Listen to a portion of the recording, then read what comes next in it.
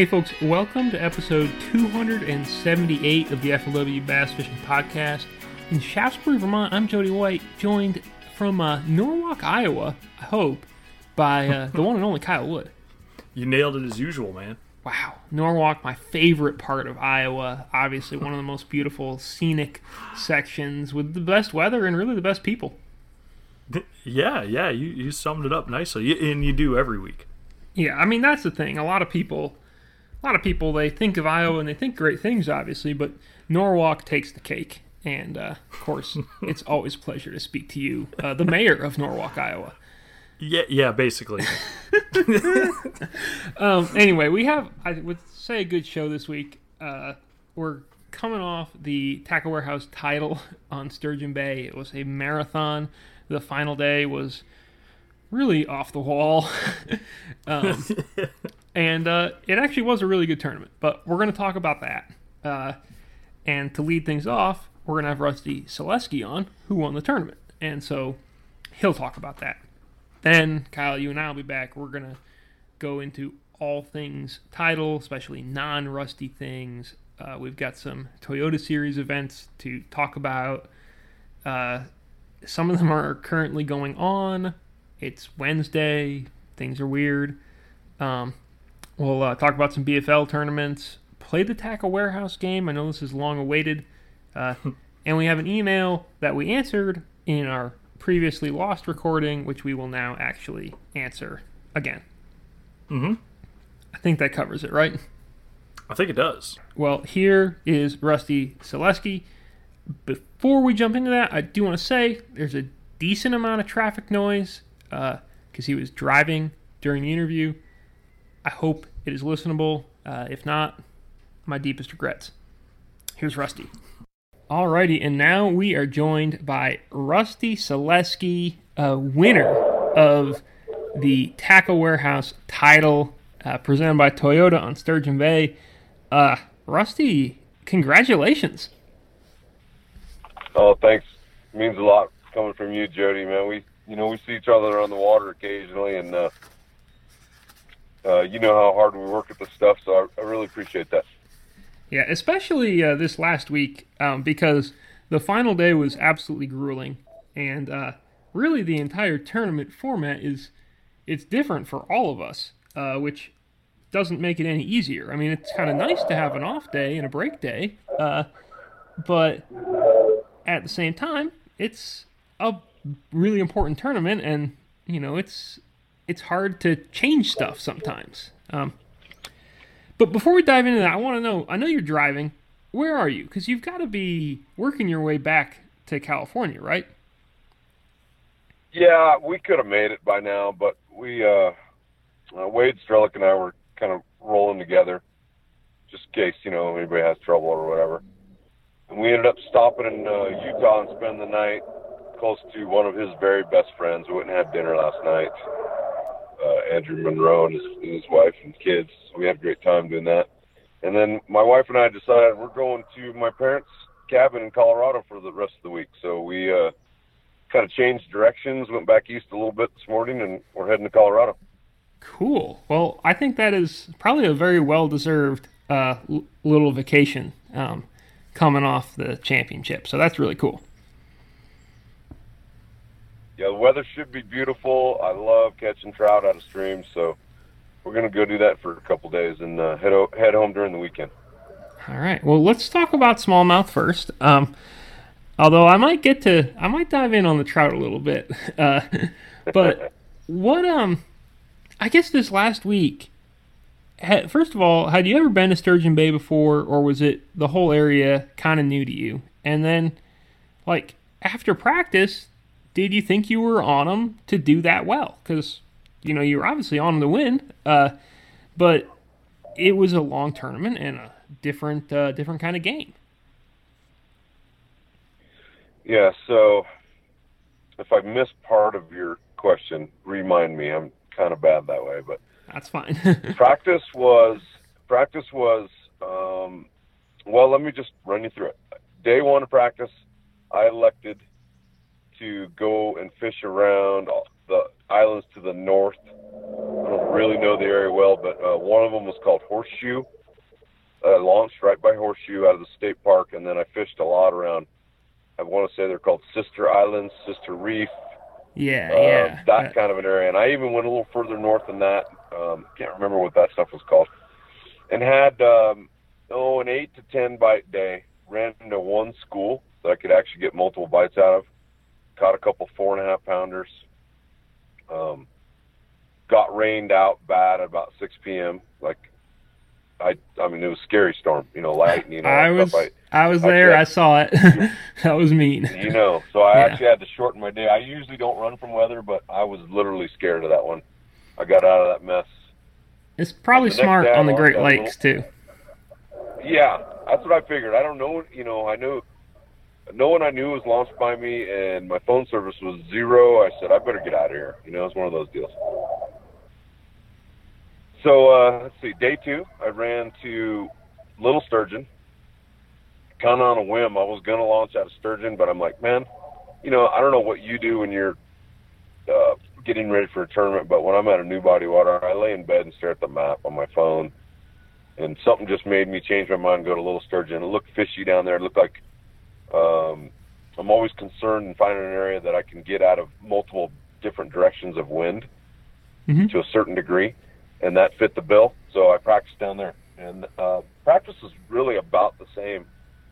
I got about 8 or 10 keeper bites. One spot I got 3 bites on.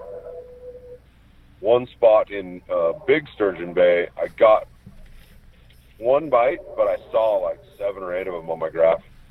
And dropped on one on the way out, and it was a 4-pounder. So I like that spot a lot. And then, then you have to make the big decision, where am I going to start?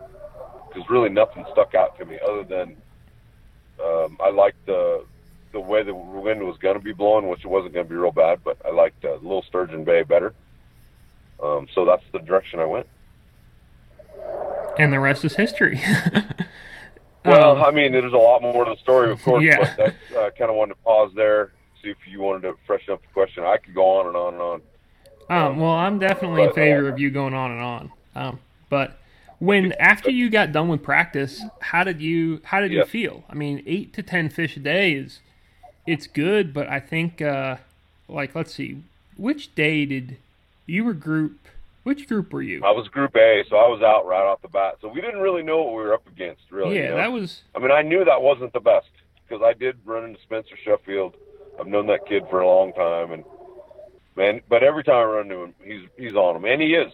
I'm not that saying guy. Making it up. Nobody catches him like that kid. He's amazing. I don't think He's not even a kid. He's just a kid to me. I shouldn't call him a kid because he's a grown man, but he's a lot younger than me, so I call him a kid. Yeah, you look at that final day, not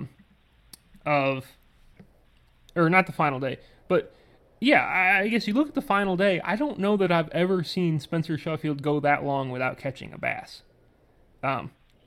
My mind was literally blown, and that's just how tough it was. It wasn't that he's just suddenly stopped knowing how to catch fish or something, but I thought he maybe had boat troubles or something, to be honest with you. I mean, I remember asking my marshal several times, or my boat official, and he said, no fish. Yeah, I was out watching him, and we were bouncing around, quite far from shore, and he was just not catching fish. And when I was out in the really rough stuff that morning of the final day, I was kind of checking the score tracker, but also not, because mostly I was checking the waves. And when I got back into the calm stuff and I looked at my phone, I was like, holy smokes. Well, Spencer can't be doing well. I wonder who is. And it's like, holy smokes, it's Bradford and Rusty, and they're crushing them. But I guess leading up to that final day, going through the tournament, what was your experience like? How was the fishing for you? Did you try 100% the whole time, or were there times where you kind of backed off and saved fish? What was it like? Okay, so I'll start with day one. Day one was a straight grind for me. I didn't know what I'd found, and I was not fishing in a manner to which I learned as I went on. But I wasn't fishing in a manner to take advantage of the areas I did find. So I was basically, I'll tell you how I was fishing on day one. I was basically putting my trolling motor on about 70 and just going down these. I found quite a few little areas that were all about the same. They all had little ledges that would go from 8 to 11 was the top, and they'd drop anywhere, down to 15, maybe all the way down to 20. Mm-hmm. And it seemed like the fish, that's where I was getting bit, on any of these little breaks I could find.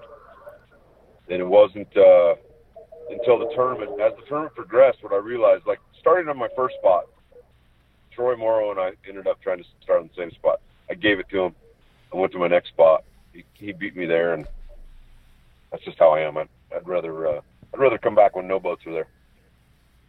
So, anyways, as I kind of went into that first day, I was slowly realizing that every time I would get a bite, because I would, I'd pull up to an area and I'd go, okay, I have a mark up there about 200 feet, but I know this whole stretch looks the same because I looked at it pretty good on my electronics. Then I would just start fishing. And every time I would get a bite, it would be right where my mark was, or within a half a cast, if you will. Mm-hmm. So as the tournament progressed, talking to Wade helped me a lot too. He was kind of explaining to me what he thought they were doing. Especially after day one, I told him what happened to me, and he's like, man, you need to, the next time you get to one of those marks and you get a bite, you need to just spot lock and fish. There's more to it than you think. There's more down there. They're hard to catch, but you got to figure it out. If you had live scope, you would have seen it. Yes, and I don't, and I was I think when it got down to the last day, I think I was maybe the only one, or maybe just two of us didn't have live scope. I'm not sure how that all shook out. Probably, I think it was you and John Cox on the last day. Okay, that makes sense. And I think, in all honesty, Jody, I think that last day, I don't know if live scope was any help to those guys. It may have been a hindrance because they were looking at it, but they couldn't see much, Yeah, because it's mounted on the trolling motor, and when you're in really rough water, the trolling motor's only in the water so much of the time. Exactly, because even I look at my graph a lot for whatever reason. I don't really know what I'm looking at half the time. It's just, that's what we do, right? We're always glancing at it. But when it's rough like that, even looking at your graphs, it's all a waste of time. Other than getting a rough idea within about 4 feet what the depth is. Because at any time, my trolling motor is 4 feet higher than it was a second ago, Yeah, and then you can do some math to figure out how big the waves are if you want. Yeah. So you just roll, you just kind of roll with that. At that point, you're more locked in, the areas, and you're just kind of fishing around. I was, anyways. I was just fishing around. Cool. How are you catching your fish in your areas? Because I know, you were mostly throwing a drop shot, but Strelick, it seems like Wade helped you out a lot this week, if only as a tackle store. So what was the deal? It was more than that. He's a very versatile fisherman. He was giving them a bunch of different looks. I started off the week with a swim bait, small Kitech, my very favorite swim bait to throw. It's the little 3-incher. And I even was using a little, I think it was actually a 3.3, and I was using the 2.8 a little bit, but I like that 3.3 best. And I got a few bites on it here and there. And then I also had a Ned rig on a bait caster because I didn't bring hardly any spinning gear. I wish I would have had more. I have a lot at home. I don't like using it, so I didn't bring a lot. And then I had a couple spinning rods going with the drop shot. That was how I was rolling out there. And as the tournament progressed, I got down to the last, I think day 5 is what I'll call it, when we made the 20 cut.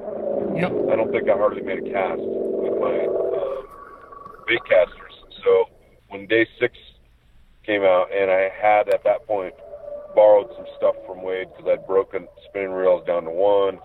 He gave me a full setup and a reel to borrow. And, I think everyone knows about all the baits and stuff that I took every weight he had. He didn't have much left either, but he had enough to get me through the last day. Took hooks from him. I took baits from him. I took whatever I can get. So by the last day, I was strictly down to a drop shot. But I really thought I could get some on the earlier in the week when the sun was out more, I felt like they were suspended more, and that swim bait, I caught a few fish on it, and I thought it would play more, but it really didn't. That drop shot's really what I made them bite most of the week. How deep were you fishing most of the time? Because I kept thinking, maybe on the final day especially, but I kept thinking we'd see someone catch them on like a jerk bait or a spinner bait, like some Me too. moving, I thought so too. Reaction type bait, and that just didn't happen. No, and as the tournament progressed, I really thought most of my stuff was going to go down around the 11 to 15, 16 foot range, right in there. Mm-hmm. In my best spot, I probably caught my two best like rallies where I caught maybe, I think one time I caught maybe 9 in an hour and a half, which is, for me, that was a lot. Mm-hmm. And one other time I think I caught 5 or 6 in about an hour, which is a lot. And both times, though, I was shallow. I was literally, my boat was parked in like 11, and I found out later on that by going up there one time, I was literally catching fish out of 6 feet of water. Wow, that's cool. Yeah, it's surprising. It's so surprising in the morning. How key the finesse was. Yeah. Or maybe not surprising, yeah. but it's interesting. No, I'm with you. With all that weather and stuff, you think a jerk bait or a spinner, a bladed bait of some sort, maybe not spinner bait, might have been too big, but bladed something would have got their attention or caught some on it anyways. And maybe some guys did. I haven't had a chance to really review all the facts yet. I love going back through that and see how guys caught them, but I've just been on the road. I haven't had a chance to really check it out, Yeah, for sure. It looked like in the river, or not the river, but in that shipping channel, you could catch them on a swim bait pretty well. Like that was for Mitchell, for Jacob Wall, like that was a pretty consistent player. But as far as the, as far as like the rest of the lake, I mean, boy, I watched a lot of guys fish, and I watched a lot of drop shots get thrown. So that was the deal. What was it like the final day as you kind of realized you were in the hunt? I mean, I guess everybody started in the hunt. You started out at 0. But at some point you had to know that you were a few fish away from 200,000. Yes. Okay, I'm going to answer. I was going to back up a little bit. I'm going to answer your question directly. I'm sure you'll ask more stuff. But it was scary as hell, just to be honest with you. Like at first it didn't bother me because I'm trying to remember, one of the guys, it might have been Beavers that jumped out. No, you know what? It wasn't. It was, who was it? Gray Buck started really hot. He caught like 3 big ones, that's who it was. I think, or 4 big ones, and then he just went ice cold. Yeah, but he kind of developed the lead, and honestly, that kind of took pressure off me. Now I'm like, okay, you don't have to worry about being the front runner. Just stick to your business, because I was never the first guy on the score track. It always took me a while to find these fish. My area was actually really big. It was like my key area where I caught most of my fish I weighed was a long kind of shoaly point. I don't know what you might call it, but like 350 feet long probably, and 100 probably 350 yards long and 100 yards wide, honestly. Mm-hmm. And I could really get a bite almost anywhere on that. And so it took a while to really locate them every day. And once I would locate them, I could usually, that first time I'd locate them, I could catch a group of them, 4 or 5, 3, 4, 5, 6, something like that. And so I was never like the first guy on the score tracker. But when it got nerve-wracking for me, is like I took the lead kind of, I don't know, I'm going to say like mid-morning. I don't even know when it was. But it was never like running away from it. We were kind of fighting a little, like I'd lose the lead, I'd get it back. And then that was fun because I was catching fish. It was middle of the day, no problem. Then the wind just started growing, getting stronger. The direction changed, which started hurting me even more. And I started running out of trolling motor batteries, and I just quit catching fish. Really, I could not fish clean. I couldn't fish good enough to really catch one. Wind was just hammering me, and I lost the lead. And so then you're kind of down. You get a little. I mean, hopefully I didn't look like I was down, but inside I was a little down. I was struggling. What should I do? because I had 8 or 10 other spots around there that all week long I had confidence I could go get one bite. It wasn't like that area, but I could go get a bite, maybe two. And finally, with 30 minutes to go, I just couldn't take it anymore, and I did move to one of them that I'd caught. I think I caught a keeper there the day before, not a big one, like 2-something. And maybe on day 2 of my competition, I caught maybe 2 over in that general area. So I went over there and immediately got a bite, which helps. I think I caught a short, like a 114. Then I caught like a 3-pounder, almost 3-pounder. In 15 minutes later or so, I caught the one that won it for me.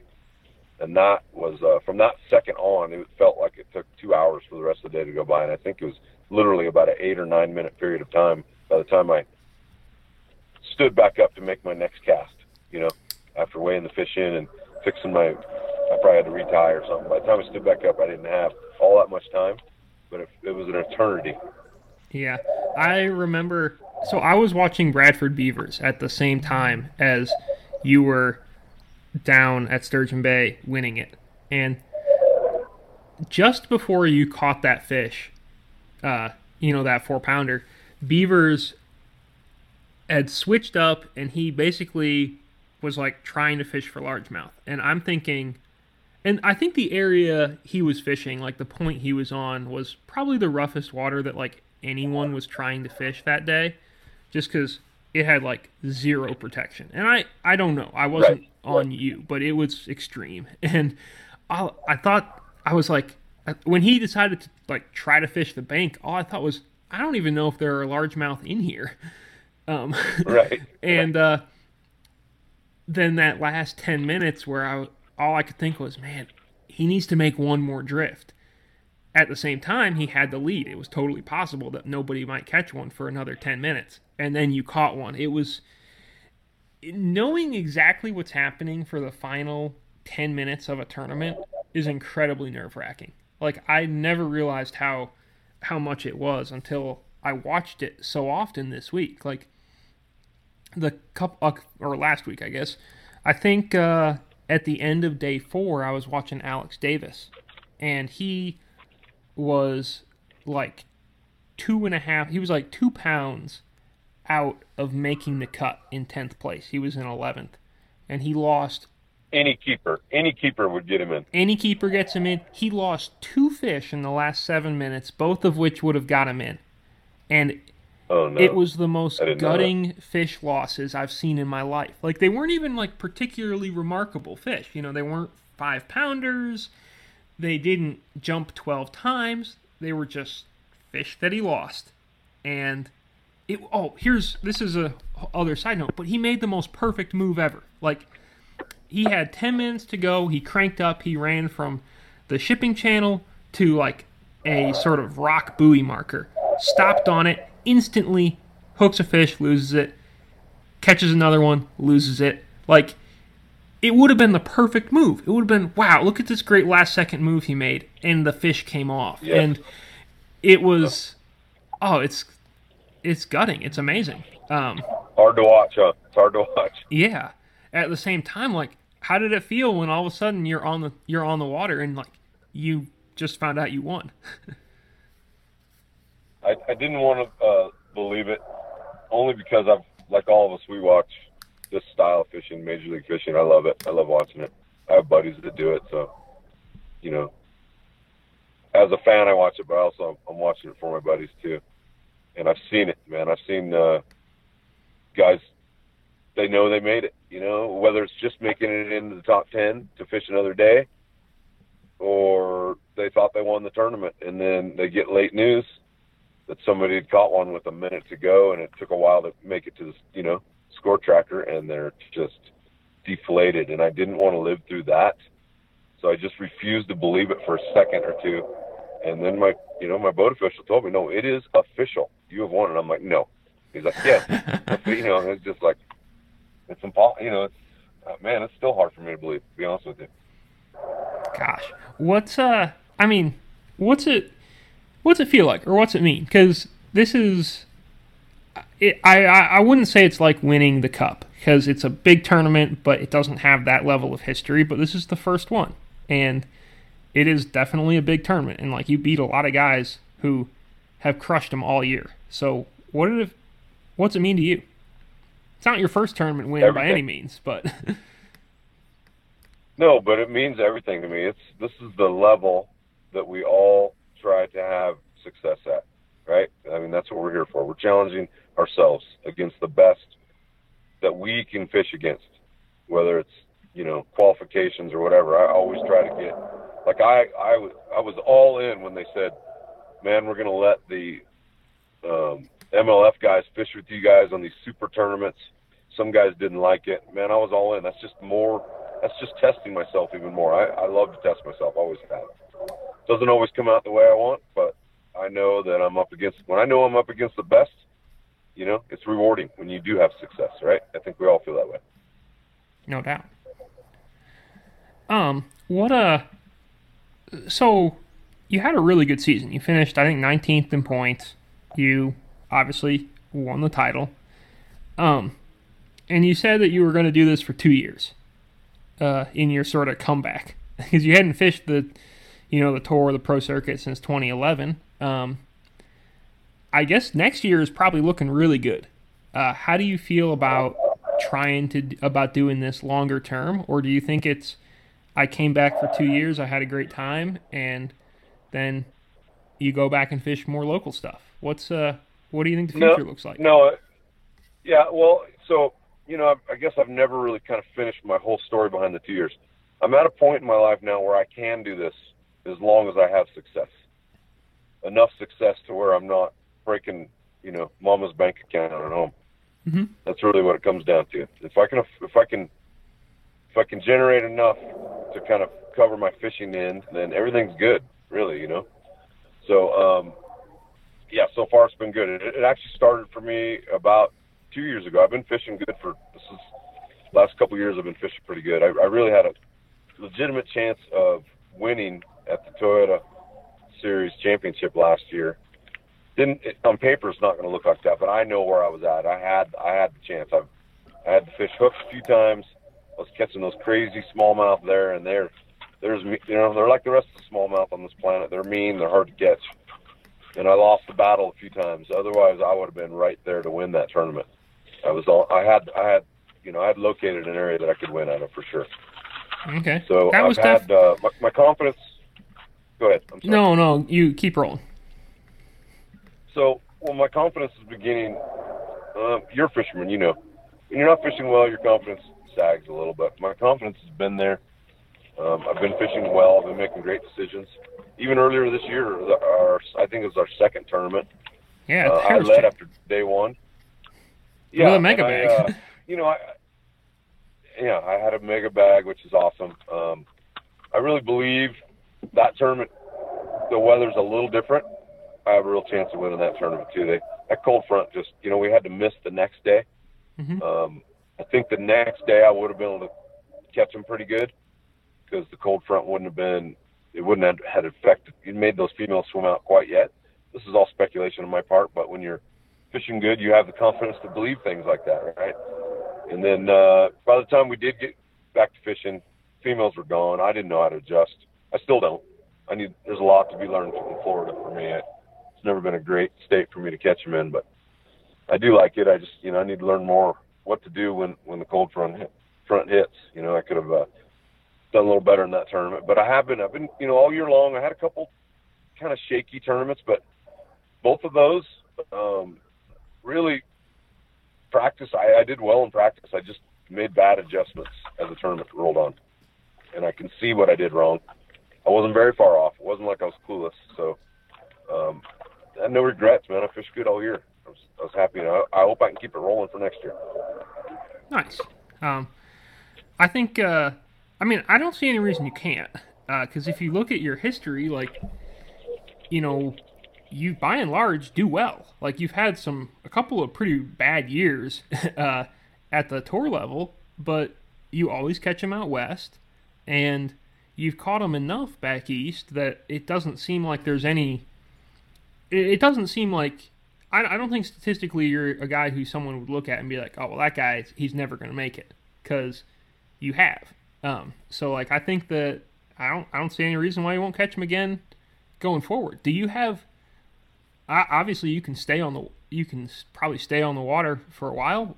What are your other goals? Like, do you finished 19th this year? Obviously, it kind of everything in fishing is up in the air. Like, would you really like to fish the BPT and shoot for qualifying in that way? Do you really want to win an AOY? Like, what's on the list?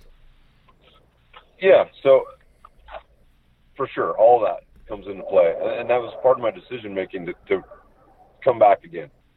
I had qualified. I was the highest qualifying guy out of the West at the championship, so I had already made the Forest Wood Cup, and I qualified to come back to the tour. So my plans were already to do all that. The Cup is obviously it's all of our favorite tournament to fish. It's no more. Yeah. You know what happened. We went through the buyout, and I wasn't disappointed. A lot of guys were really upset about that. I just figured that's business. Opportunity missed for me, but all of us missed that opportunity because there is no Cup to fish. And then my goal was to re-qualify for the championship, and I achieved that. It was hard work. There was times I started off the year good, and then had some rough go in the middle, but finished strong on really not my expertise. It's a lot of smallmouth fishing, but I got better at it as the year went on. I'm like, I can't wait to go back smallmouth fishing. Now I'm really starting to feel like I'm learning enough to compete on smallmouth. And because that's what it takes, you have to get to that confidence level. You kind of learn what they do and how to look for them, and I'm getting there on that end. But this year was a lot for me. Like 2010 was probably one of my best years on tour. Well, it was. I actually was in the hunt for Angler of the Year right up to the last tournament. And I don't know. I think I let the nerves get to me. The last tournament was at Guntersville, and I spun out a little bit and finished like 99th and dropped from 4th in the points all the way down to, I don't know. I still didn't do bad. I think I finished 14th that year. Good enough to qualify for the Toyota Texas Bass Classic for the second time. First time I didn't even realize I qualified. They called me. I blew off the phone call because I thought it was like an advertisement, so I didn't even get to fish it. I was bummed. Brent Naylor tells me, oh my God! Sorry, that's incredible. Yeah, I ran into him at a social event. We were all together. We have a lot of mutual friends, and we're good friends on the West Coast. And he told me what I'd missed, and I was just, I've watched that tournament. It's a tournament cool that everyone tournament. tries to get to. Yeah. Yeah. So then I did make it that year, so I got to fish it in 11, or I think the next year is when you actually get to fish. And that was a great tournament, really fun. The whole family went. It's a party environment. It's really fun. I'm sure you've covered them or been to them or know about them, and they're a great tournament. So I guess I'm rambling a little bit. My goal is obviously to make Angler of the Year. That's probably as good as you can do fishing. It's as good. It's probably better than winning the title or the Forest Wood Cup, because it's all full year-long accomplishment. And I've really only had one shot at it. That was that year. This year I was just, I finished 19th is great, but I never had a chance to really make a run at it. You can't really have, your bad tournaments to make a run at the championship are got to be around 50th place. It seems like, you got to have just a solid year all year long. So that's consistency, and that's what we all aim for. So maybe next year. All right, I like it.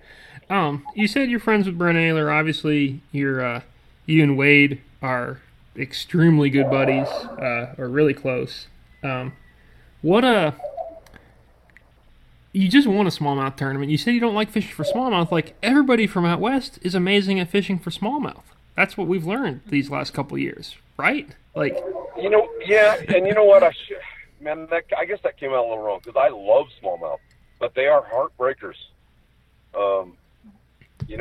It's like, I guess back on where we've been fishing, Sandusky, the Mississippi River, and where we just left Sturgeon Bay, it's easier to be more consistent with smallmouth because there's a lot of them.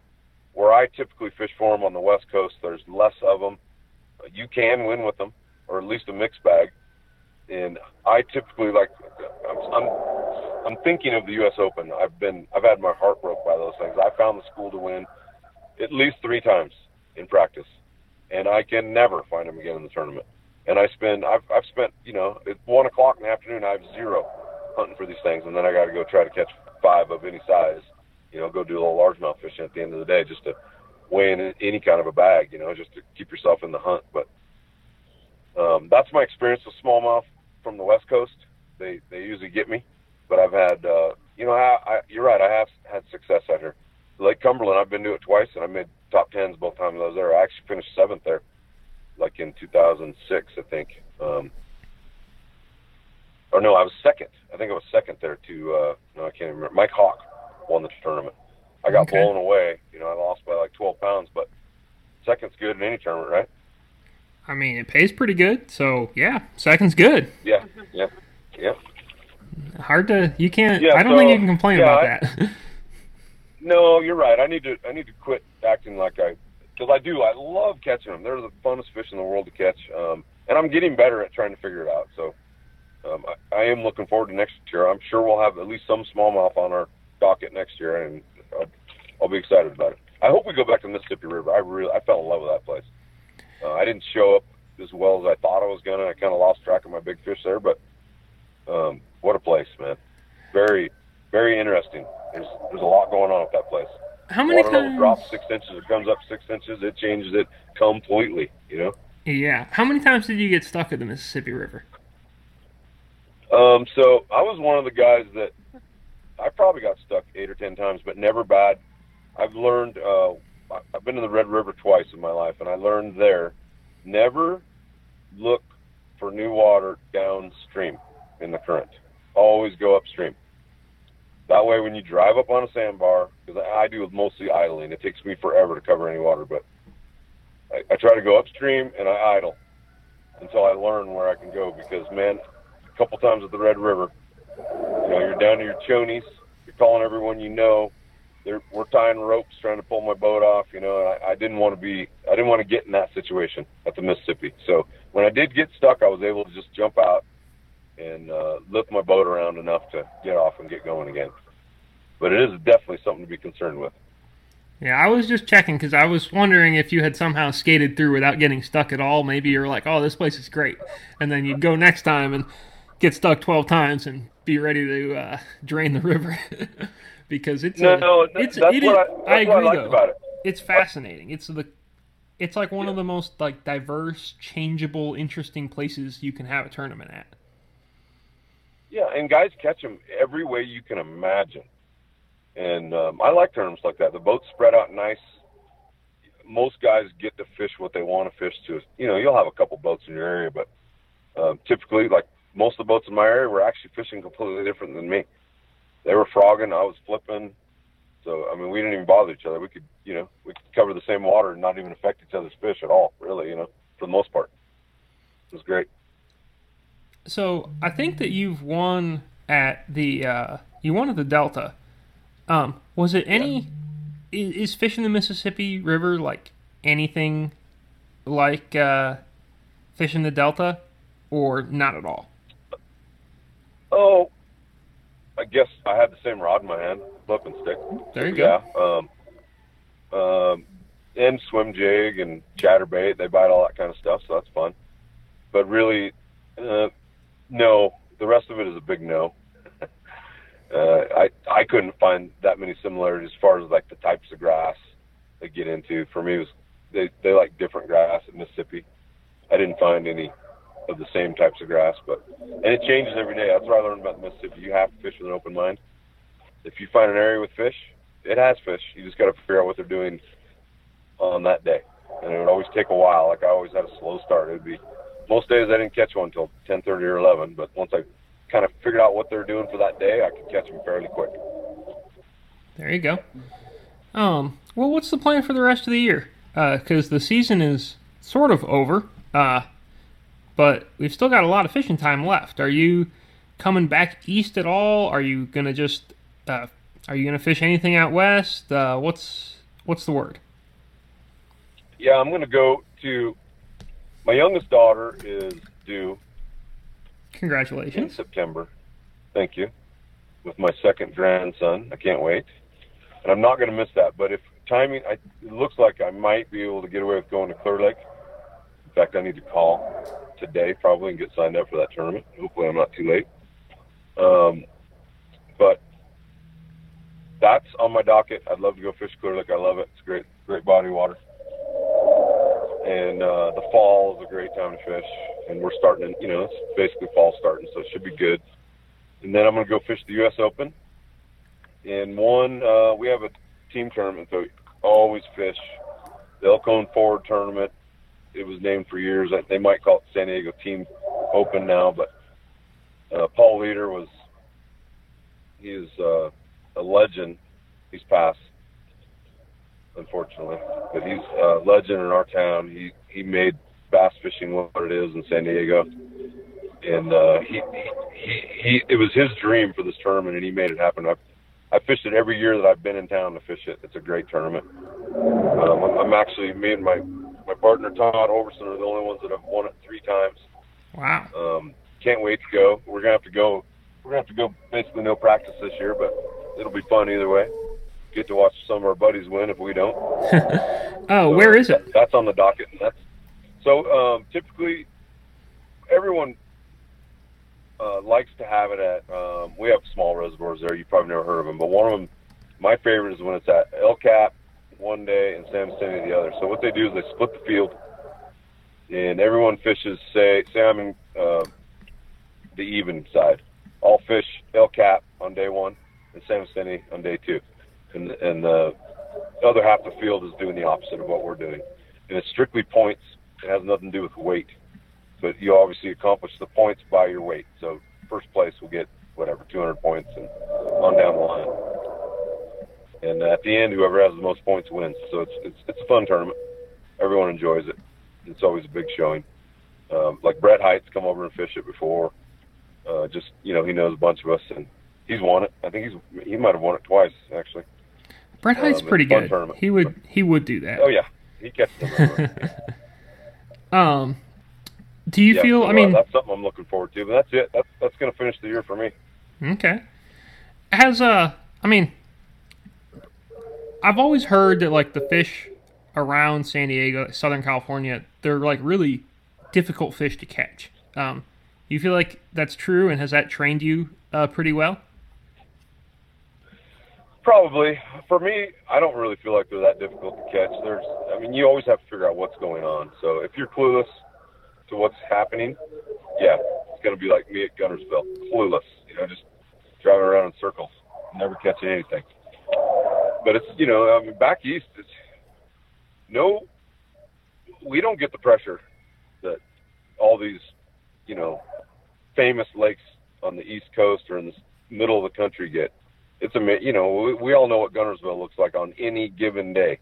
It's just insane pressure. I was shocked with Lake Martin. Lake Martin gets tons of pressure. Even when we're just at Sturgeon Bay, I thought that was the secret, one of the secrets left in the world about smallmouth fishing. I had 7 or 8 local guys that I'd have to say good morning to every day when I'd get started, because they were right there fishing with me every day. It's just how it is. You got to learn how to catch around those guys. So I don't know. I think our water is pressured, but we do the same thing all year long. Pressured fish. Okay. Well, I guess you were ready for it then. Yeah, I guess to answer your question, yeah, it does help you learn how to do it. I remember the first time I was going to come back east, I was like, man, you study a little and you're like, if you catch 15 pounds a day, no matter where you're at, anywhere in the country, you're going to be like angler of the year. That's easy. Yeah, anyone can catch 15 pounds. All the time. Yeah. Easy. Good luck. Good luck, right? Yeah, that's it used to be, it may be like this now still, but I remember back when the FLW tour, like we used to have some big fields, and back when kind of anyone could get in a little more easily, you could always hear people. Some of those years. You could hear all the time. You could hear, man, they pay $10,000 to whatever, it ought to be easy to get a $10,000 check every time, and that's not true. So Oh, no. it's to Well, do really you're- well. It's you're always fishing hard. against great guys. Yeah. Yeah, yeah, you're fishing against great guys. These fish get beat on. Gets harder every day to catch them. And, yeah, you're lucky. 15 pounds is always good anywhere you go, pretty much. Well, Rusty, it's been phenomenal talking with you. And again, congratulations on the win. I didn't really watch very much of it. I think I only watched you fish a little bit on maybe day 4, or that second qualifying day. But either way, congratulations. I remember asking if you were bored. What are you doing watching me? I'm not catching anything. But you're just making your rounds around there. Yeah, I'm just putting in my due diligence. You never know. Anyone That's can right. win, and look what happened. Yep. Yes, sir. I got some good photos of you retying stuff on during the break, and then I think you fished for an hour and a half and didn't catch a fish or something after that. And I was like, all right, well, it's slow right now. Such is life. Yep. Yep. But I guess that being the case, man, where can people follow you? Do you want to thank anybody, anything? I mean, it's your time. Yes. Thank you for asking. So, new this year for me is my Instagram account. It's rusty.selesky.fishing. So, my daughter's always asking everyone to, I think I say, tag that for me. That's what I don't you know want. if I'm saying that right, but okay, yeah. So, please go on there and check it out. She's been doing a great job trying to get stuff on there for me. I gotta learn more about that, get on top of that world. And I want to thank the 2 guys that really helped me get going this year. 2 of my very dear friends from San Diego. They both sponsored me this year. Bill Johnston Tractor. I actually work for him when I'm at home a lot of times. And John Strelick, which is Wade's father. They both helped me out a lot. Advanced Plumbing is his company, and they're both on the side of my boat. And I couldn't have done it without them. I really appreciate it. And of course, Ranger Boats, Mercury Marine. My trolling motor was, I was the guy that fought not having the squat lock and all that. I was an old school guy. I had it this year. I don't know how I ever fished without it. It's the greatest thing in the world. And I also fought power pole for years. This is only my second boat with them, and it's opened up a whole new world. I don't know how anybody fishes without those things.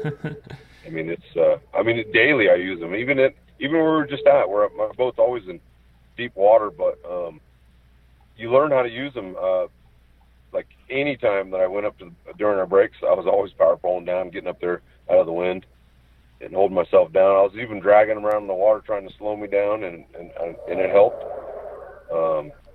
That's an amazing tool. And I'm new with Humminbird this year, and that's just a phenomenal company. Grass gave me no trouble other than me. I gave myself trouble with them, just learning how to use them. But a phenomenal tool. I've never seen such a good picture on side imaging and down imaging. It's just a great tool.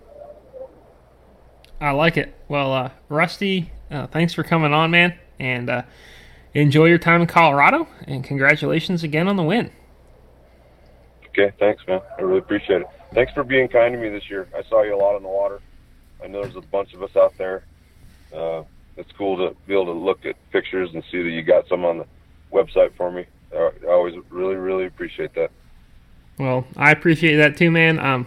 I would say probably a lot of it's luck, one way or the other, because there's a lot of guys and usually big lakes. But it was definitely a great year, and it was great to actually get to know you a little bit this year, and really cool to see you win.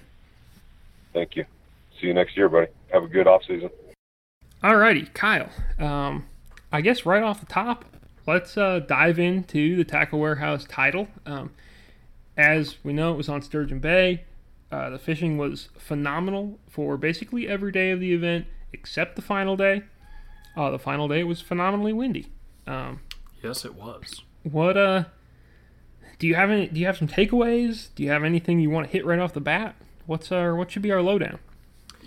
I thought it was, getting to watch that MLF format firsthand. Um, it was kind of cool to see a lot of these guys like enjoying themselves a little more on the water. Some of that, sure, it's because it's a championship; they're getting a check either way. But watching a guy fight like a 2.5 pounder, 2 3/4, and it means just as much. Whereas, if you were fighting a fish of that size on Sturgeon Bay in a 5-fish limit tournament, you'd be like, oh, man, let me hurry up and get this thing off. Like, I got to find me some bigger ones. So it was kind of cool seeing guys, really enjoy catching all the fish they could. And I think especially when it's smallmouths versus largemouths, it just makes it all that much more fun for the guys. And I thought that was a really cool aspect of the week as a whole. Yeah, I mean, I think I enjoyed it. It's weird. It's weird that there's chunks of the tournament where guys aren't trying, right? Oh, that is weird, yes. And it happens a lot more, I would say, than in a 5-fish cumulative weight tournament. You know what I mean? Yep. At the same time, like, the absolute most intense moments seem more intense. And some Definitely. of it is a lot of it is probably because it's literally happening, and everybody knows exactly what the situation is. Right. Yeah. Whether it's employee, fan, angler, like everyone's in on it, and the suspense can be felt across the board. We're like, at a 5-fish tournament, you and I may know who wins before the public does, or even before a lot of the anglers do. Yeah. So it kind of loses a little luster. Whereas this, we're sitting there, like, especially on that final day, you're like, holy crap, Rusty just caught one. Caught a 414 or whatever it was, 450, some 5-pounder, to take the lead over Bradford. And you're like, oh my gosh, this is getting serious with like 12 minutes to go or whatever it was. Yeah. Now, I will say you could probably replicate that with a 5-fish limit if everybody just knew what was going on. If you just weighed them on the water. Mm-hmm. At the same time, you might not be able to do it nearly as much because a lot of times with 5-fish, you would know that you would need to hit a much higher ceiling. Like here, Alex Davis lost like critical 2.5 pounders in this tournament. Yes. And, Rusty, like, if Bradford Beavers had hooked a 2.25 pounder in the last 5 minutes, it would have absolutely changed the tournament. Whereas if anyone, catches a 2-pounder on the final day in, like, most lakes we go to, it doesn't really matter. Mm-hmm. So it's kind of a 6. I don't know if 6 1 half dozen the other is a thing, but it's definitely cool. I really did enjoy the extra. I enjoyed that level of intensity that you could reach. Yeah, for sure. Well, yeah, because like Beaver's final day was 8 ounces back when Rusty caught that big one, and so in Major League Fishing format, he just needed a 2-pounder. Yeah, which more doable than like if it was a 5-fish limit format. Beavers would have needed like a 4 something. Yeah, right? Well, I mean, honestly, if it was a 5-fish limit format, we wouldn't even been thinking about beavers. I don't think, because he caught like way bigger numbers than anyone else that day, but his size wasn't there. Like if it was a 5-fish format, maybe Gray Buck wins. I don't really know who had the best 5, but it wasn't Buck beavers. Definitely would have been up there. But you know what I'm saying, like, but yeah, the difference, like, you'd be like, oh, okay, he's 8 ounces back if it was a 5-fish limit thing. Yeah, but so he needs to call. A lot harder to make one. that up. Yeah. Yeah, it was cool. The fishing was like, it was really, the first few days, it was really everything I dreamed of, because I get to watch guys, by and large, make like targeted perfect casts to fish on their live scope and just load the boat, which was phenomenal. Or I got to watch Matt Steffen do really cool things up the river. So it was basically 2 great scenarios. The final day, I mean, gosh, it was just that offshore bite didn't really seem to materialize. No, and I think like I followed Buck on the final day, and he was one of those guys, like Sheffield, that was fishing offshore. Buck had this school of bass found. Kyle Hall was fishing as well. Like he said, there was like thousands of smallmouths, which maybe there was, maybe there wasn't. But the point is, there were a lot of them. Well, he got out there on that final day with that wind blowing in so hard, they were really scattered. And so A, less fish on the spot, but B, it was like 40 times harder to actually to fish the spot. And we saw Buck actually end up pulling out, try to go over to Michigan just to get somewhere where he could fish a little better. I think it would have been interesting if it was a 5-fish limit, because I think Buck would have stayed out there, because every time he caught one, I mean, it was a good one. Like he caught a 5-something on that final day. He caught a 4-something and another one close to 4. So like he was definitely around the right quality. But gosh, it was just impossible for those dudes to fish that offshore thing on the final day. Yeah, it wasn't tenable. What did you? I don't ever want to be like, oh, hey, this was a bad call, because I think that everyone was safe, but it was like it dramatically, I think, changed the outcome of the tournament. How did you feel about everybody fishing the final day? Like, what did you think about? We started late. We had the run time in between, which was a great time for Bradford Beavers to retie stuff and sit on his power poles out of the wind. Like, what was your vibe on that? Yeah, like I felt like fishing wise, or driving around in the rough water, like it wasn't dangerous. So I get that, and I get that they could trailer and go wherever. But like the interesting thing to me is you couldn't really trailer anywhere out of the wind. And even if you went to the Michigan side, it just wasn't happening on the lake. Yeah, like the Green fishing Bay was just not good over there. Yeah. Like if someone like enough guys tried it to where if it was going to be something that multiple people could figure out, more than one person stumbling on it and getting super lucky, like someone would have found something on Lake Michigan. Yes. So would I have liked to have seen it maybe postponed and we fished the final day on Sunday when it was like calm and gorgeous? Yeah, there was like a 100-boat tournament going on, but work around that. It would have been fun watching everyone be able to fish their thing, to its full extent, instead of Sheffield and even Beavers and Gray and Kyle Hall, like essentially starting to drift these kind of specific spots where they're trying to target individual fish, and you just can't do that in like 5-footers. I think I'm with you. I mean, not to knock like Selesky, because he had plenty of wind, and he wasn't out of it by any means. And Beavers too, like really, they were probably the guys who played the wind the best, and neither of them were out of it. At the same time, I think that if you'd had good weather, the winning weights are probably a lot higher than they were. Because but I mean, somebody's got to win, and you got to have the tournament. And like, if I don't know that any of these guys. I guess some of them would probably like a do-over. At the same time, it's a one-day tournament. At that point, there's going to be some luck and some circumstance involved. That's just kind of the nature of the beast. So that's what happened. And it was interesting. I don't know if Selesky said this in the interview, because you just did it and I haven't listened to it yet. But like during day 5, he was pretty adamant that it actually kind of played to his advantage on that final day, not being one of those guys using like live scope. Rusty was just, he was basically, he had an area he knew there were fish in, and he was just kind of blind casting around, and he'd get bit.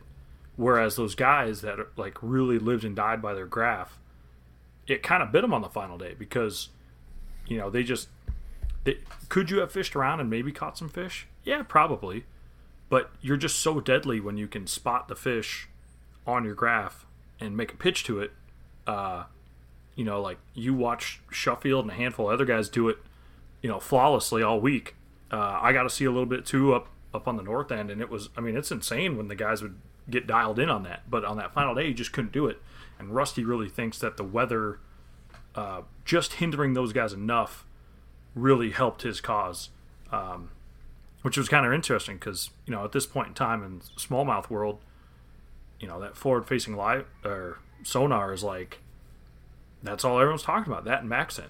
If you can see them swimming around, you can throw at them, catch them, and Rusty's over there just fishing an area, catching smallmouths here and there, go through little lulls. But it was kind of funny to see that ultimately win. But he had a good point that the conditions kind of favored what he was doing. Yeah, and it's also interesting, we went into that final day, and I guess, Gray Buck was sort of our resident Great Lakes expert in that final top 10. Yeah.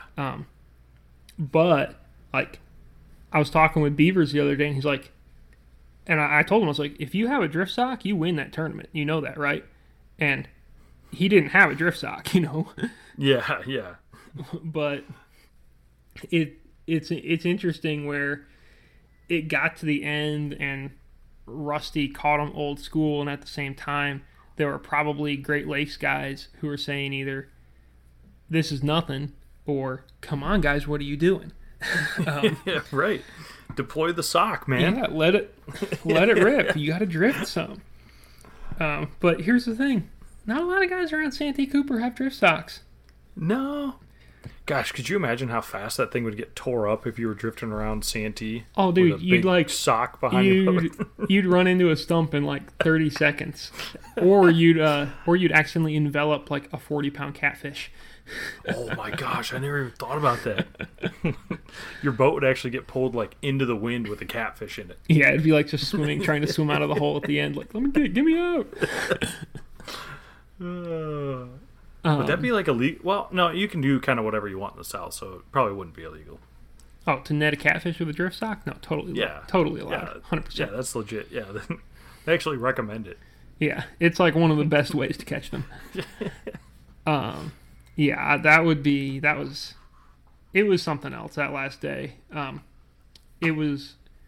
guess I've been out in rougher water, but not often. Definitely, I don't think I've ever tried to fish for long in rougher water. So, props to all those guys, really. Yeah, I mean, it was rough that final day on Erie, but it was a different kind of rough. The waves, there was a bigger space between them. It was Great Lakes the troughs rough. Yeah, it was those big gentle rollers. This was more, white capped big waves. Yeah, it was much more Champlain rough, where it's short, where the waves are short, Yeah. Yep. Or short in between. But still, taller than, I would say, any wave I've seen on Champlain, except maybe once or twice in certain isolated spots. But yeah, it was cool. Oh, I would say watching Matt Steffen was also a highlight, and I think I mentioned this before, but watching him fish up the river, he was crushing it. He would get in these little stretches and it would be beautiful. He was making beautiful casts. He was catching every one of those smallmouth up there had so much more fire than the smallmouth in the lakes. The lake smallmouth would jump sometimes, and they're smallmouth, they're great, I love them. The ones up there, they would hit his swim jig sometimes almost when it hit the water. Multiple times I heard the fish bite it, and I was like, oh, here we go. I got to get ready. And then every single one of them jumped. And some of that's probably he was using 20-pound test or whatever and kind of whomping on them a bit. But God, was that cool. Yeah. It also led to maybe your coolest fish catch sequence in your career. It's got to be up there. I mean, it's very artistic, is the thing. It is very artistic. But yeah, at some point that one is going to have to turn into a... I don't really know exactly what the way to do that sequence is, because it's a pretty good sequence, and I think you want at least several of the examples printed out, but at some point that's going to find its way. What I'll do is I'll get it printed out, and then I'll not frame it. I'll just leave it solo and just stack it next to my other photos that I've had printed out and don't display, but I got them there just in case. Yeah, yeah. If you ever do feel frisky, you can put them up. Yeah, but that was cool, and I did finally get my wish to actually be on the water and take photos of guys in big waves. So, thank the Lord for that. Yes, you did. Did have to drive myself. Did have to do it with no Ultrex. That was super annoying. Ugh, yeah, that's like worst case scenario. Yeah, but I mean, we took some good photos, so we'll get what we can get. Let's see. I'm trying to. One thing that was odd to me, and I don't know if this is a lot of places or just there were a lot of fish that didn't eat. Like, like with Sheffield, right? Even in practice, like if he could have got a bit every time he cast at a fish, he could have caught a fish like every third cast all day long. Yeah. They were kind of finicky. And I guess Maxen is pretty clutch on that, but some of it is just kind of weird that they're that finicky. Becker on the 5th day, on the knockout round, the spot he started on was loaded with fish. And he fished for maybe 45 minutes and caught one. And, every like 5th or 6th pitch, I'd be like, oh, here we go. And then he'd reel in and make another pitch. And I'm like, whoa, man, what's going on? And he kept complaining about it. But it was really interesting that there did seem to be quite a lot of fish that just weren't having it. They weren't about that life. Yeah, that's weird. Like, I mean, I guess, look, fish are fish. They do some odd things sometimes. But it's kind of surprising to me how hard those fish were to get to bite. Yeah. And I don't know if it's entirely... Is it the fishery? Is it that they've kind of been pounded on a fair amount this year? Is it just the way those fish are? Could we have had a day where like the weather was perfect and just they bit every cast? I don't know. I don't imagine that there was a better way to get them to eat than throwing a drop shot at them. A live leech. Yeah, that'd probably work really good. Or alewife on a drop shot. Ooh, baby. Yeah. Yeah, this is definitely one of those tournaments. If whoever could have used live bait would have won this tournament. Oh, yeah. Like, for sure. And in a big way. Also, I wanted to point out, I rode with Kurt Mitchell in practice, and the spot he wound up catching him on, he found kind of towards the end of our day, and he caught like 2 good ones, and then had a couple bites on a swim bait but didn't hook up.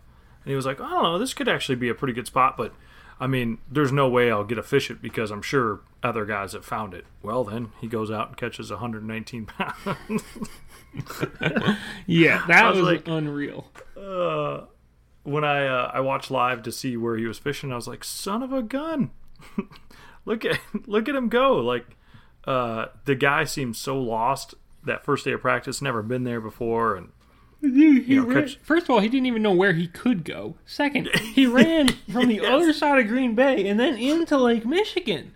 Like, yeah, we ran lost, straight man. Across. We ran straight across. We basically killed like 2 hours of the day before he really even made a cast. Gosh. And then we were up in Lake Michigan, came back into that little shipping channel, and he caught a couple. He's like, I don't know, worst case I can maybe catch one off this. And then him and John proceed to catch him off of that seawall. Well, when you're hot, you're hot. Yeah, that's what the Big Mo, man, the Big Mo.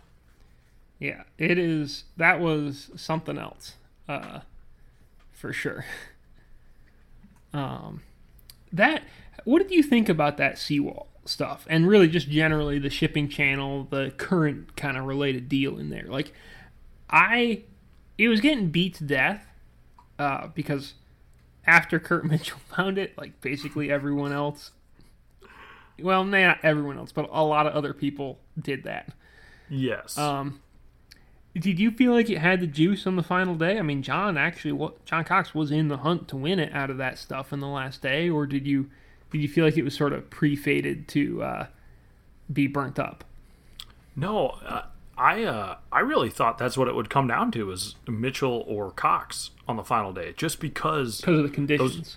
the conditions on the lake were rough. Like, those guys had spent enough time in there too. You know, they had, like, John was catching them on the bay side of Sturgeon Bay, that channel, and but, like, you know, there's several bridges in there. Like, those guys found enough stuff to really, like, let something rest. The big problem in there is the huge no wake zone. So it's kind of time consuming to go from, like, one side to the other. And but I really thought they'd do it. The craziest part to me is that the current in that channel doesn't always go bay to lake. Some days it goes the other way. Even like some days hour there's by no hour, current really it at all. didn't go bay to lake. Huh? Even hour by hour, it didn't go bay to lake. Yeah, like, there's no real rhyme or reason to it. So I guess that was, you would think with the wind blowing from the bay through that channel into the lake on the final day, like, those fish would have been chewing. But I guess the current didn't really act like that most of the day. It got right for a little bit, and I think that maybe when John started catching them pretty good. But yeah, that was the trippiest thing to me. But I definitely thought going into that final day, like, well, just give it to Mitchell or Cox. Like, one of these dudes is going to win it. I mean, I guess I didn't realize. Well, there were two things. One, I wasn't sure how rough it was going to be, or whether those guys were still going to be able to catch them effectively in that rough water. And then Yep. two, I didn't know whether or not, you know, the fish were going to move. And so I really expected Sheffield to win, because the dude has just been on them. And that whole tournament, he really, from like a consistency standpoint, he seemed to be head and shoulders above, like, basically everyone else, especially above other guys fishing the lake. And I kind of had in my mind, I was like, I think this shipping channel is toast. I've watched too many guys fish in it. And I say shipping channel, it's really all the way from the town all the way out to Lake Michigan. You know, there's bridges and there's some piling. It's all current related stuff. And I just kept thinking that, and the fish moved, you know, plain and simple. Like, Sheffield ran out to where the fish were supposed to be, looked around, didn't catch them. And that's not, it's not something that was unpredictable, because, like, honestly, Stefan said the fish on this body of water move a lot. They're hard to keep track of. A lot of guys have said that. At the same time, where they move to is a kind of difficult thing to figure out. Yeah, no doubt. So I don't know. That was it was cool, but also kind of, it was a little disappointing to see, like, Sheffield and Cifuentes really have such difficult events, or such difficult final days. Yeah. Let's see. Oh, I have my last question. What is it with drop shots this year, dude? Like, the last few years, Ned rigs have been the thing for smallmouths, right? You know, it's increasingly important. You gotta throw a Ned rig. They win tournaments at 1,000 Islands all the time. Why now? What happened to make drop shots so good? They're back, baby. Yeah, I feel like between Erie and Sturgeon Bay, those places are just covered in zebra mussels, and I just don't think you can effectively fish a Ned on the bottom on fisheries like that are, you know, littered with zebra mussels that just want to absolutely shred your line up. So the drop shot's like the built-in, well, okay, I might lose my leader, I keep my hook. Or if I hook up with one, odds of my line above the knot being frayed substantially less. That was kind of the first thing I thought of, was just, oh, these fisheries set up well for that. I think also, just with guys, you know, live scoping around, maybe it's a lot easier, like, you can get it down quicker, and still have a really light bait, you know, like, still have a nice kind of natural action to the bait, versus, you know, this big turd falling to the bottom, or not big, but little Ned rig sinking down to the bottom. And it on, you know, like St. Clair, Some of those spots you have grass, so just again with the drop shot you can keep it up above that, or at least some of that perch grass, as opposed to like getting buried down in it. I don't know. It seems like maybe an efficiency thing, but I definitely thought that just the Sturgeon Bay and Erie, I think, favor a drop shot from the sake of not having your line tore up as bad. Because there were guys that fished them in both, but you wouldn't see a lot of casts with it. Yeah. I agree, and my counterpoint is there's a lot of zebra mussels at the Thousand Islands, and there's a lot of zebra mussels on Lake Erie, and a lot of fish get caught in Ned rig in both those places. True. However, I feel like there's also a lot more current at the Thousand Islands, and maybe a little harder. Maybe those fish are tighter to the bottom, and they like stuff moving on the bottom more. Yeah. But again, it also does seem kind of cyclical though. At the Thousand Islands. Yeah. Yeah, for sure. And I think that could be a good factor, though, because I think the Ned rig is really nice because you can sweep it along, kind of. Like, you can let the water move it. It's a really good, like, drift bait as opposed to drop right down on a bait. Yeah, like I'm throwing at something specific. Yeah. But yeah, it's definitely, I wasn't really surprised that a Ned rig didn't play because I'm just so conditioned to drop shots with flatworms being the thing. Yeah, but right. It's got me kind of questioning how well a Ned rig works. Like, I spent all this spring and I never tied a drop shot on, and I caught like a lot of my biggest fish early in the year on a Ned rig. You know, when the water was really cold, and maybe I should just not do that and throw a drop shot. Maybe I was working too hard, you know, because the Ned rig, like, you use a little lighter weight, it's a little more finessey, it takes longer to get to the bottom, you fish it slower. Maybe I should just give up on that and just be like, yeah, quarter-ounce drop shot, here we go. Blast it out there. I think definitely this year, because I'm with you, like, I feel like the last couple times I've been out smallmouth fishing, I've had, like, 2 Ned rigs tied on. Yeah. And if I had the drop shot, it was like in the rod locker. But now I think maybe there's more of a case to have both tied up, or at least evaluate, you know, the type of stuff you're fishing, and maybe see if one's going to be the one you should reach for first. Yeah, I could see that. But anyhow, I think that probably covers us on the title, I would say. I think it does. It definitely, like you said, it was a marathon. It went by actually pretty quick, despite how long it was in terms of us covering it. Yeah, but, I mean, here's the thing. We got up later and went to bed earlier. Well, I did, anyhow, than I do at any other tournament. So, from that standpoint, it's a success. I could do a 10-day tournament and get up at, 4:45 in the morning and go to bed at 8:30. Like, that's clutch. Right. Sign me up, baby. I'm not saying we should start doing 10-day tournaments. Just saying that's a possibility. I think that 6 is a great number of days. Yeah. Maybe even 5 or 4. All right, cool. I like it. Let's pull back up this agenda here and mention 2 Toyota Series events we got going on. Yes, we do. Well, let's mention, I don't really know where we're at on what we've talked about, what we haven't, because we had last week's episode. So I'll mention the tournaments that happened 2 weeks ago.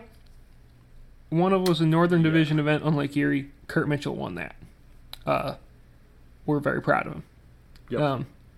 The other was a Western Division event on the California Delta. Ish Monroe won that. We're proud of him, but it's expected. Yeah. This week, we have 2 other tournaments going on. One Southwestern Division event. It's on Fort Gibson. And then a Southeastern Division event. It's the final one of the season. So we're going to have our first Strike King Angler of the Year crowned in the Toyota Series this year. And that one's on Neely Henry. I can't really 100% figure out if we've been to Neely Henry before, but definitely we haven't been to it in a very long time. Yeah. For a Toyota Series event. So that's very exciting. It is. Well, let's see what the weights are and see how exciting it is. But it is interesting, at least. Yeah, true. Do we have any hot thoughts on either of these? No, again, I think weights at both of them could be a little so we'll see post-event, and then we'll rap about it. Yeah.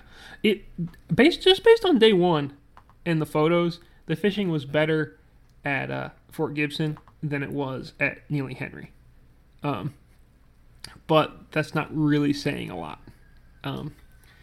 Because one, it's day one. Two, just looking at photos from a tournament day is not really like a great gauge on exactly what happened, right. Especially on day one. Okay, great. I think it's a phenomenal idea to, just wait on this. Yeah. But they're happening. Basically, if you go to FLWFishing.com anytime in the afternoon, there's going to be results up. There's going to be stories up. There's probably going to be some live going. You can watch it. Yep. This one, Wednesday to Friday, September 2nd to September 4th. Yeah, both of them, actually. So we're getting you out of there for Labor Day weekend. And also, no BFL tournaments this weekend. Very exciting stuff. Whoop, whoop. There is a high school open on Gunnersville, though, and on Saturday, and then a college fishing event on Friday, also in Gunnersville. So we're not totally void of tournaments. Yeah, we got one. Anyhow, let's see, you got some BFLs for me, right?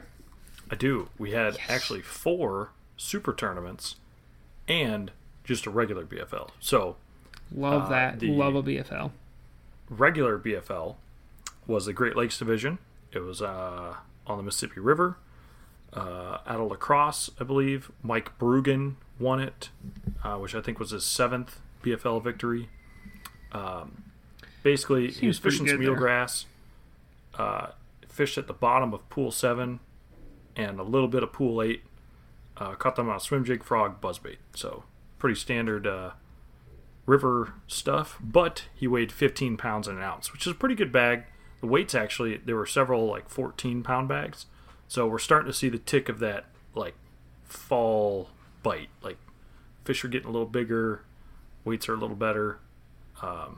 So, expect big things if you're heading to the Mississippi River. Big walleyes, that is. Hi-oh. Let's see. Then from there, we had a Buckeye Division Super Tournament. So 2 days. Whitney Stevens won it. He had 29 pounds even for 10 fish. So, not great considering it was on Erie. But he fished the north end of Sandusky Bay and flipped an unnamed creature bait. We didn't actually get to talk to him, so this is like tournament reports from him. But day one, definitely, they were locked in the bay. So, I'm just saying. Oh, yeah, because that would have been that super windy day for us, right? Yeah. Good point. But yeah, there you go. Stevens wins that one. What else we got? We got a Northeast Division Super Tournament on the Chesapeake Bay. Richard Leadbeater. 10 fish, 32 pounds, 10 ounces. He was pretty fired up about the win. Basically was on a big grass flat and fished a jackhammer and a Warrigal spinnerbait, which seems like 2 super cool ways to catch fish and win a tournament. I could get down with that. Yeah, huge fan. I was kind of hoping that the rumors would prove true and we would reschedule the final Northern Division Toyota Series event to be from the Detroit River to the Chesapeake Bay. Oh, yeah. Just because I've never covered a tournament there before and I would have learned some new things. That said, I'm totally cool with Detroit River. It's all right by me. No doubt. I can't wait for the Detroit River. We'll not have to drive from Sandusky to St. Clair. It's going to be great. The fish will be close. No diggity. All right. Sorry, I distracted us. Where was I? Oh, we had a Shenandoah Division event on the Potomac, so that Northeast, the Chesapeake Potomac, really getting hammered there by Super Derbs. But Chris Daves won it. Sorry, I clicked out of the link. I had to try to find it. He won it with some sort of weight. 26 pounds, 2 ounces is what he had. Yeah, basically grass, shallow, good old-fashioned Zoom speedworm. Green pumpkin. I'm That was the juice. always surprised a speedworm doesn't do better on the Potomac. Because it's so much grass winding there. In Florida, the speedworm yeah. is so clutch. Exactly. Like in Florida, it's like a speedworm, a swim jig. Like those are basically like almost equivalent baits. You know what I mean? Mm-hmm. And Yeah, up north, definitely. like honestly, it's probably just that we don't use a speedworm enough. But maybe it's that we don't have needlefish. It could be. But like, I'm kind of surprised a speedworm is not a bigger player up north. Yeah, no doubt. David Dudley, don't listen to this.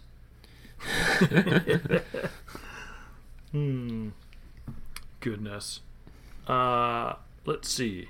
Oh, final one. Choo Choo Division was on Gunnersville. Josh Butler won it.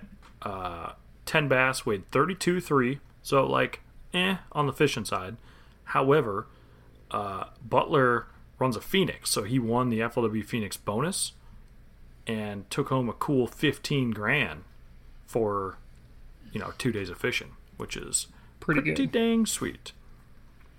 that Basically, is he was not fishing out shabby. deep, though, and caught him on, like, everything. Spoon, crankbait, drop shot, shaky head, swim bait, you name it. Dude threw it, caught fish.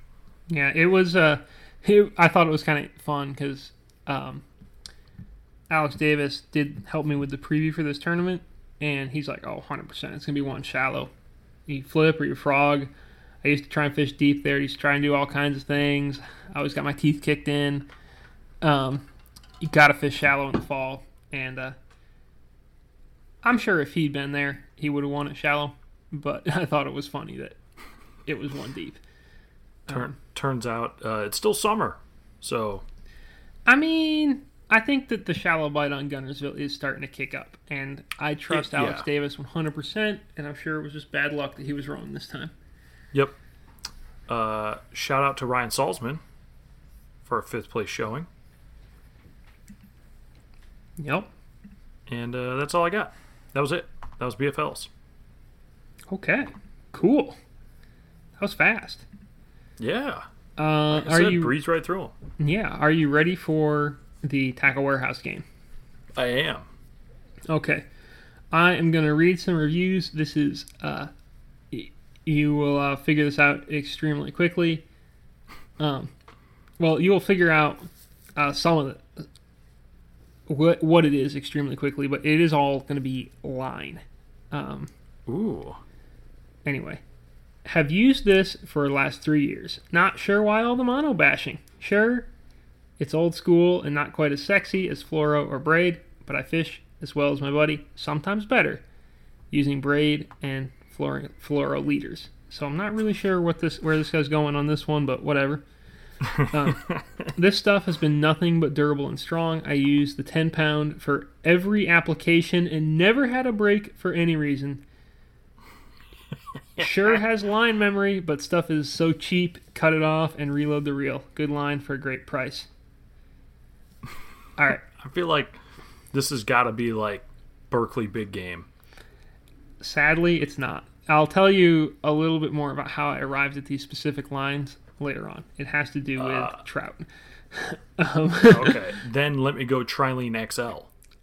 No, here's the problem. I was looking for 4-pound test mono. And so do not use that filter. That would be cheating. There is not that Right. much 4-pound test mono that Tackle Warehouse sells. Also, they don't sell 4-pound test Trilene XL, which is what I wanted to buy. Ah. I wanted to get myself like a 300-yard spool of 4-pound Trilene XL, they don't sell it. So then I got to go with Stren. Okay, let me read another review. I'm just rifling through like the only monos I know. The kinds of, yeah. Oh, this is a good one. It's got walleye in it. I have switched completely to blank after being continually disappointed with both Stren and Trilene for years. I fish with the 6-pound on a 5-foot ultralight. When hung up, I can literally pull my boat across the lake with it to the snag. Best mono I have ever used. I use it for all applications, from lake walleyes to chasing brown trout in the streams to ripping bass out of timber. Good stuff. All my fishing buddies are always asking me what line I'm using. Okay, so then, given the two brands that he threw out there, is it Suffix, like whatever there's, Elite mono? Yes, it is, Kyle. Anyway, oh gosh, I think monofilament line reviews are absolute gold, as far as I can tell. Like, there's about a 50% chance it's amazing.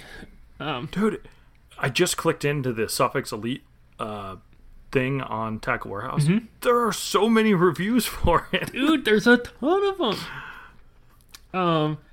By the way, side note, I did almost buy this, but I could only get a 1,000-yard spool of 4-pound test, and I decided that instead I would just go to Walmart and get some Trilene XL, because that's what I want. But I almost pulled the trigger on 1,000 yards of 4-pound for trout fishing. Wow. All right. We're moving over to some different line. Let's see. My favorite monofilament line, very durable and cost efficient. Have pulled up Christmas trees with it and brushed against docks, and it holds. Wow.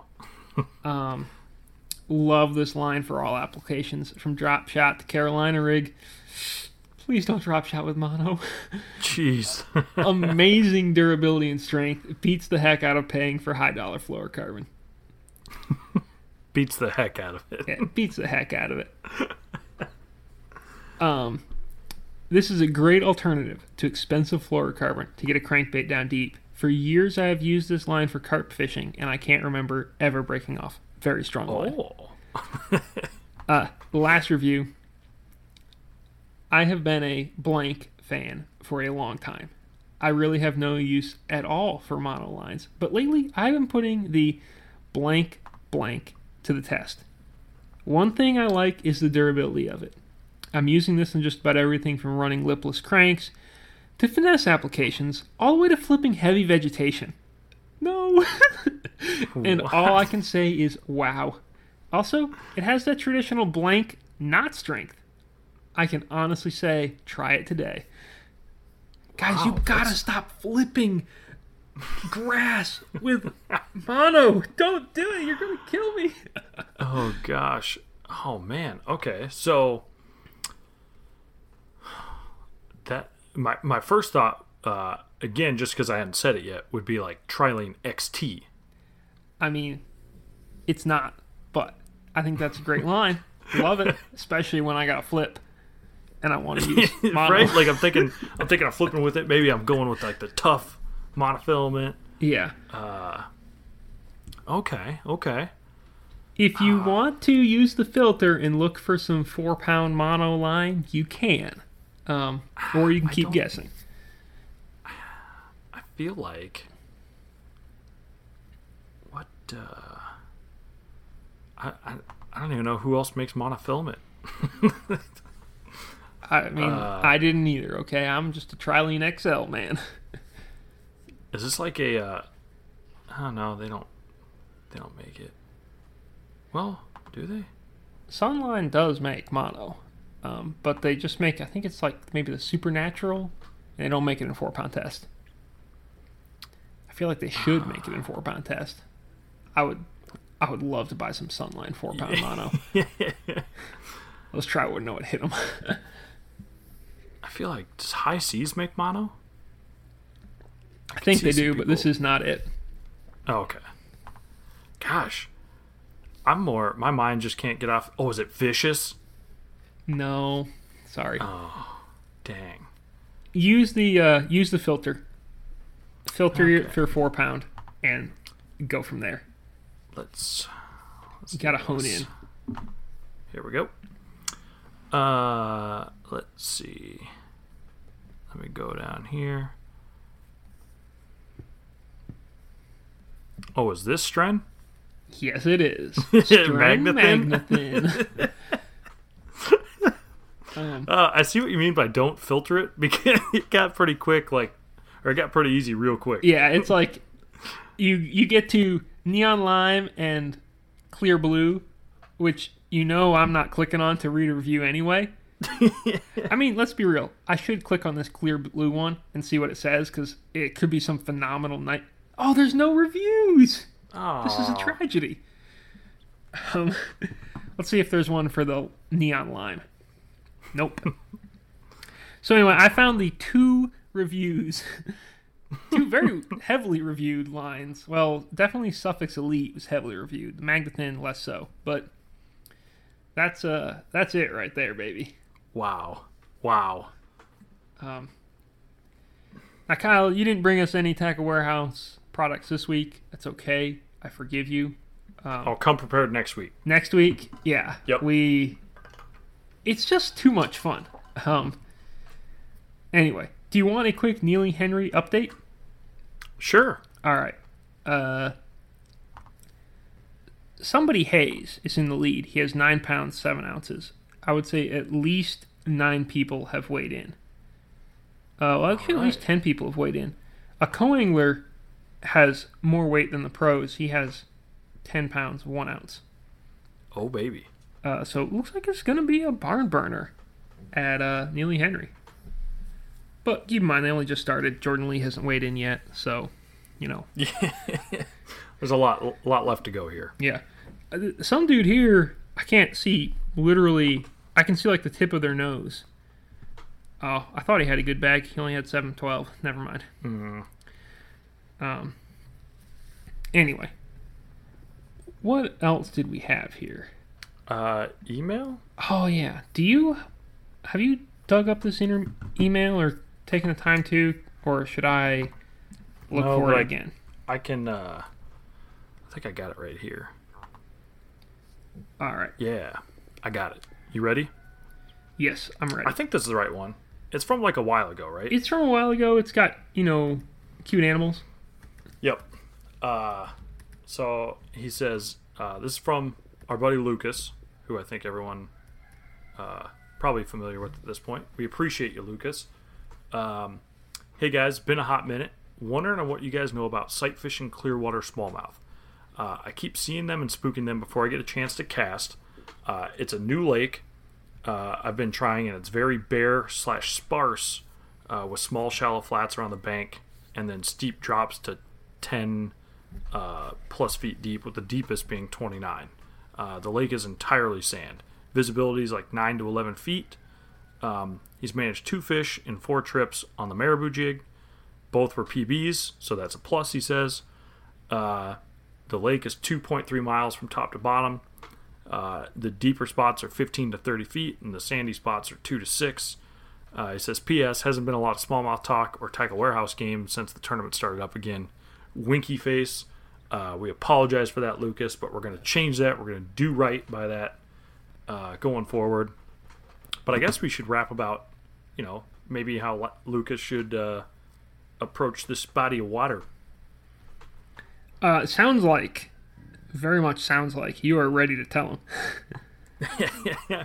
Well, I think like lakes like that are kind of featureless in terms of structure and clear are like really intimidating to fish. Generally, I think you gotta just, unless you want to spend a bunch of time dragging all that deep water trying to catch one, I think you just gotta go all in on that shallower bite. And I think the hair jig is a perfect thing. I think a spy bait would crush Like that would probably be the two things I would really have rigged up, and then like a drop shot or a Ned for a follow-up bait. Like if you get one to chase something in, you could also throw like a top water early in the evening or early in the morning or evening. Just a simply covering water standpoint. But I think you got the right mindset. I think if you can't fish morning or evening and you got some wind, just fish any of the wind blown stuff, and just keep moving and grooving. I think, Jody, you said last time Lucas fishes out of a kayak, right? Yes. Yeah. So again, I think like you're doing the right thing. Cast wine, but I think a spy bait would be something I would really give a shot. Basically, make as long of a cast as you can, get that away from the boat, and just wind. I think is a nice thing. I think in those environments too, like those fish can see so well that if they're gonna eat, they'll come over and take a look at it. You could probably throw a swim bait around, like on some of those drops. It looks like on the little map you sent us, the little screenshot of it, of the lake, that there's, some points, which again, you could probably roll a swim bait around. But I think keeping something like up in the water column like that hair jig or a spy bait would be super juicy. Yeah, I think I agree with you pretty well. Right, Eli? Yeah, Eli agrees. Yeah. Oh, dang. This guy at Neely Henry's got a couple big ones. Ooh. But I think that, like try to catch them before you see them if you can. And kind of roll with the wind and whatnot. And he might have only had just a couple big ones. But yeah, I'm not like wildly familiar with that type of lake. Because like by and large in the Northeast, our smallmouth, like they pretty well, in the summertime anyhow, a lot of them go kind of deeper. You can fish a lot more vertical. But that's obviously not the case there. I think the top water is a cool bet if you get the right conditions. Or jerkbait too. A jerkbait for sure. Yeah. I think case in point, Rob and I, after day 5, went and fished that Clark Lake in Door County. It's like one of the only 2 lakes that's actually in the land peninsula of that Sturgeon Bay area. But it's kind of like this. It's clear, not a lot of structure. There's some grass, but it's basically like a big bowl. And we launched the boat. We saw a few smallmouth swimming around shallow and fished for a while. Didn't really have any takers. Then in the evening, as that light got a little lower, I was throwing like that little 90 Chapo, Berkeley Chapo, and Rob was throwing a popper, and we started crushing them on topwaters. But we had been throwing them for a while, never really had any follows, but like that light got low enough that all of a sudden, now they probably couldn't see us, like because we were getting them to eat it a little closer to the boat, but also they just started chewing. So Rob did catch a few on a spy bait though, while it was still light out, and I was throwing like a hair jig, and I pretty much was trying to live and die by I can't remember if it was a Repo Man or what he had on, but I just wanted to see one eat a topwater. But that spy bait was juice when the sun was up still, and then as the sun started getting a little lower, they just started crushing a topwater, and it was awesome. It's pretty sweet. Yeah. So there you go, Lucas. Yeah, now he knows everything you need to know. If someone else wants to email us, where can they? Oh, you can hit us up, podcast@flwfishing.com. We love hearing from you. And thank you, Lucas. Yeah. Obviously, your email is more likely to be answered if it includes cute animal photos. It doesn't hurt. It absolutely doesn't hurt. Yeah. But, I mean, folks know that, obviously. Yeah. I guess that pretty much does it, would you say, Mr. Kyle Wood? I think so, man. I think next week we'll talk some more fishing. Maybe you and I will have been out fishing, and we're going to keep rolling into September here. I like it. Well, folks, we got a lot of tournaments going on. Thankfully, they're not quite as high stakes so we get to, I won't say slack off, but I don't have to travel a tremendous amount coming up. So we should be steadier on the podcast front, at least for a while.